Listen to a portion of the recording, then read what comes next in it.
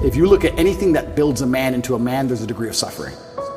So many men say, I want to be the man, but they don't want to suffer. They don't want to fight. And I don't understand why, because even if you look at a superhero movie, they tell you, even in superhero movies, they make it very clear.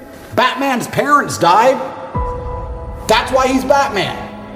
It's very hard to become a man and have a man who's respected and has stories and is capable when he only had a nice life and nice experiences. It's usually the things that made you the best version of you are usually the worst things that happen to you. All the bad things have to happen. There's no way to get there without the bad things. Where do you find the strength when you're in these difficult situations? I always find the strength from my last name. I'm Andrew Tate. So I just have to do it. I'm in a Romanian jail cell. I wake up, there's cockroaches in my bed. They're all over my face. What am I gonna do, cry? Am I gonna go and sign a piece of paper and say I'm guilty? I'm gonna sell my brother out? No, I'm gonna take the cockroaches off my mouth. I'm gonna do some push-ups, because I'm Andrew Tate. When shit really gets hard, honor and courage and bravery and your last name is all you've ever had. Especially with men, none of them are bestowed with the things that the masculine essence needs to be a good man. You need pride, you need honor. Matrix Media, they say, why did you get so big? Because I'm telling the truth.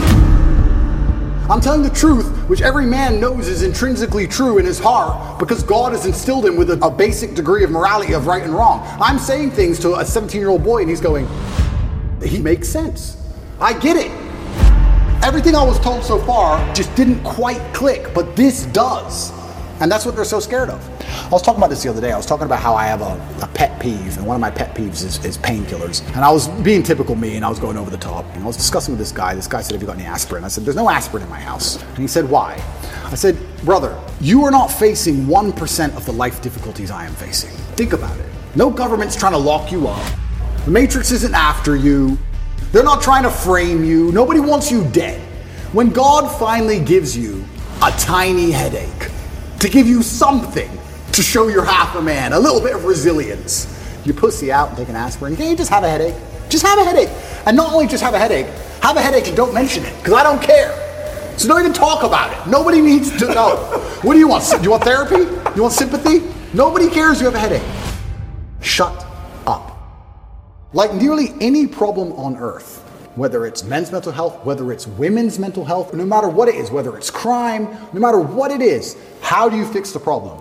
By building men of caliber, by building men of capability and status and honor and dignity, and by building men of ability to be good standing citizens who are respected by their peers. All of it comes back to improving men. All of it. Every single problem you can possibly name, it comes back to building strong men of capability who are respected. That's all. It's the baseline of humanity. Men always has been the baseline of humanity. And that's why nearly every problem we can name, all of them are in a direct negative correlation with masculinity. As masculinity plummets, all this garbage is going up through the roof. Is that a coincidence? Absolutely not, really not. It's you can literally see it with a graph, and you can see it happening. Saving the way men think and operate, growing a new generation of men who understand they have duty to themselves, their last name, and God, literally saves the world. All of it. Women respect men who stick by their principles and their beliefs, and the principles and beliefs of a man are always to do what he is supposed to do regardless of how he feels. You must train when you don't feel like training. You must protect when you don't feel like protecting. You must be a good man. And when you're actually a truly good man and a high value man, this is something I absolutely realized in jail. I have no problem suffering if the people I love are not suffering. My children are taken care of. The women I love are taken care of. My mother is taken care of. Everybody around me is fine. Even if they've removed me from my life and locked me in a jail cell, everybody I love is taken care of and is protected and is living good. I must suffer because I am a man. I am the head of my empire. I'm the head of the clan. Of course I will suffer, but the people I love are not suffering. This is what God has bestowed upon important men since the beginning of time. Not just important men, all men. The men in the Titanic as the boat was going down, about to be sucked into the icy cold water, some of the last thoughts in those men's head, I know, was at least I saw my daughter and my wife get on that boat. Absolutely. I'm happy to plunge into this ice cold water because there they are, on that boat, away from danger. Everyone we love and everyone in the world who we care about was taken care of. And I said, Andrew, would you rather us both be at liberty, but someone else in our life suffer? Mum suffer? Our kids suffer? The Never. Mothers of our children Never. suffer? No. I'm glad it was me. I'm glad I was the one who was suffering and everyone else was okay, because that's what being a man means. When you're a man, absolutely, you're right. It is our job to suffer so the people around us do not suffer. And that's why if you're a man and you're waking up every day and you're not trying your very best to be important or upgrade yourself or upgrade your character, or you're lacking motivation, then you have a serious problem, because it is your job to be capable of dealing with the insurmountable pressure which God is going to put upon you, so that when you suffer, everyone around you does well. Our lives are set up that even if they throw us in a dungeon today, everybody we love will be okay forever. And that is what's most important. That's the most important thing. That's success. And that was absolutely comforting in jail when we discussed that. And we said, everyone we love is okay. You and I just have to make it through this. And that's absolutely and utterly comforting. And if you're a man sitting at home right now, you need to sit and say, okay, if they plucked me from my life, if they picked me up and threw me in a room and locked me in a jail cell, which can happen to anybody, especially as they continue these matrix attacks on masculinity as a whole, would your wife have a roof over her head? Would your children eat? Would your family be okay? Think about these things. This is what you're working for. You're not working to make money so you can buy a Lamborghini. You're working to make money, and you're thinking outside of the box, and you're becoming your best version of yourself, so all the people around you will always be okay no matter what happens. It is your job as a man to suffer.